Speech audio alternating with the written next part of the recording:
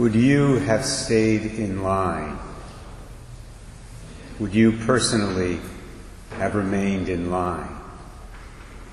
Some of the tax collectors and some of the other big sinners who ate with Jesus at Levi's house, they would have stayed in line. The Pharisees would not have. Of course, they probably would not have gotten in the line to begin with. The people who heeded Isaiah's words to them in today's first reading also would have stayed in line. Father Ray, what are you talking about?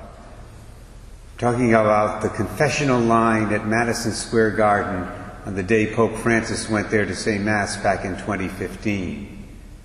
Father Richard Veris wrote about this in a Magnificat edition a couple of years ago. He said that he was one of the priests hearing confessions that day in one of the large corridors surrounding the arena. And there were a lot of confessions to hear. He said the line was extremely long. Many people were thankfully heeding the Lord's call to repentance. So when the Holy Father arrived 15 minutes earlier than expected, there were still a lot of confessions that needed to be heard. Father Veris thought that the people who were still waiting for confession would get out of the line at that point and go to their seats in the arena, being focused on the Holy Father. But much to his surprise, they stayed. Most of them stayed and patiently waited to receive the sacrament. Consequently, Father Veris missed out on seeing the Pope make his entrance, which was something he was really looking forward to. Here's part of what he wrote. He said, "To my astonishment, the people still in line did not run inside, but remained and waited their turn for confession.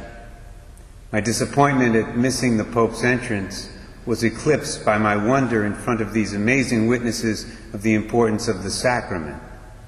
The Pope is the vicar of Christ, and his visit to our city may be a once-in-a-lifetime event, but the sacrament of reconciliation is a unique encounter with Christ himself. The priorities of those penitents preached to me that day, and it is a homily I have never forgotten." So I end with the question I began with. Would you have stayed in line? It's my prayer today that all of us would have.